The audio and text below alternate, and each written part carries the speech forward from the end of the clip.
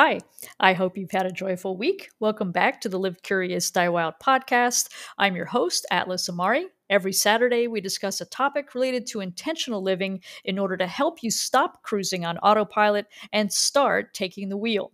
You deserve to fiercely and joyfully live your dreams with courage, self confidence, and an abundance mindset. So grab a cup of coffee, matcha, tea, or lemon water, and let's go.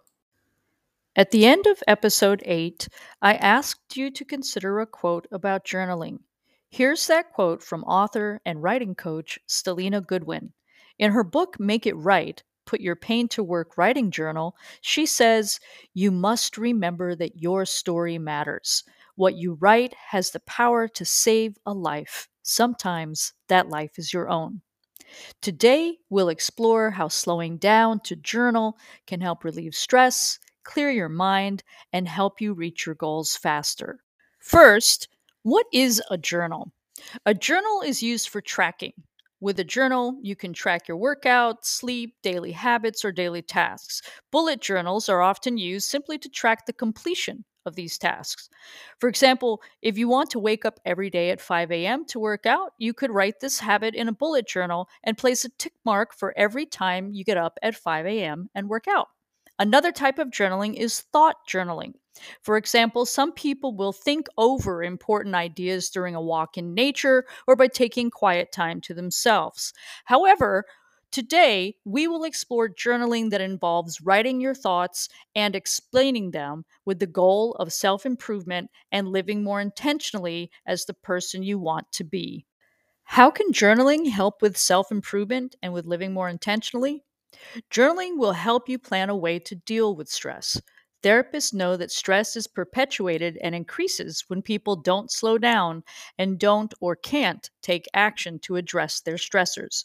That's why many therapists recommend that patients journal. Journaling will give you the chance to slow down. Meanwhile, the physical nature of writing is a way for you to take action and address what's causing you stress. Journaling triggers a parasympathetic response to a stressor. This parasympathetic response results in you feeling more balanced. By writing about the stress, you no longer have to carry it around in your thoughts. Instead, you can start processing it and planning how to approach it in real life. As Stelina Goodwin said, what you write has the power to save a life. Sometimes that life is your own. So, how can you start journaling? Although you can journal at any time during the day, many people find journaling most helpful in the morning or evening. Writing at the beginning of the day can help remove distracting thoughts or help you set intentions for the day.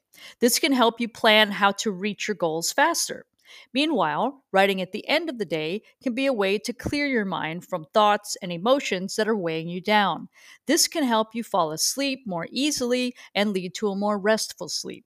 Many people find it easier to journal at the same time every day and to time themselves for, say, 10 to 15 minutes. However, some people don't enjoy the process of journaling every day. So, you may prefer to write weekly, monthly, or even just during those times that you find particularly challenging.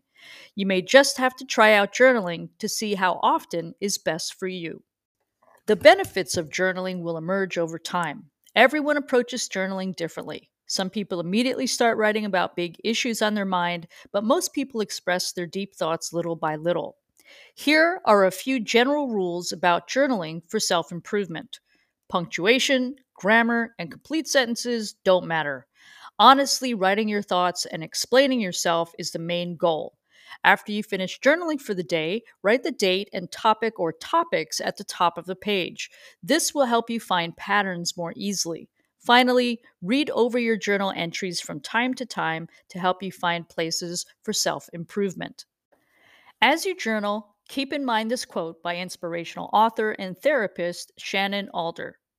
Courage doesn't happen when you have all the answers. It happens when you are ready to face the questions you have been avoiding your whole life. So, which questions are you willing to ask yourself? And which questions are you ready to uncover? Here are a few ways you can begin journaling. Number one, write down what emotion you're feeling and why.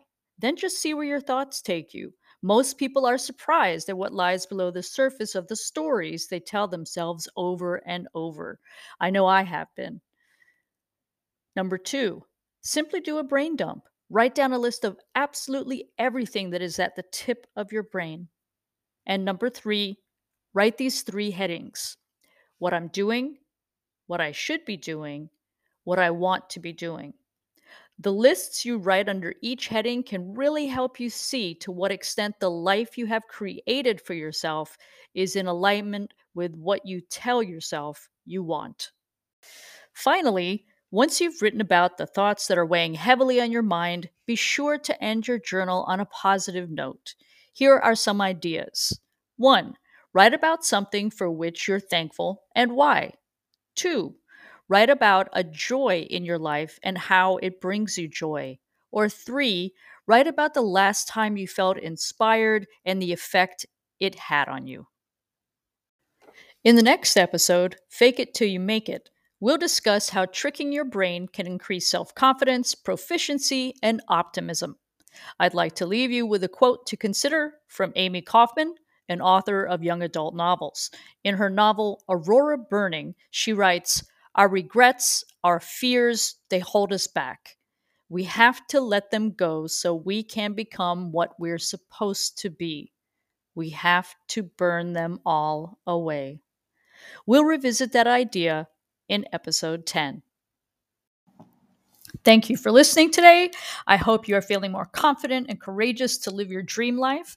If you enjoyed the podcast, please share it with your friends and networks, subscribe on your favorite listening channel, and rate and review on Apple Podcasts. You can click the Amazon link in the podcast description to purchase my book, I Am Not Lost. And follow me on Instagram at Atlas Amari, on my website at atlasamari.com. And thank you from the bottom of my heart. I look forward to sharing more episodes with you.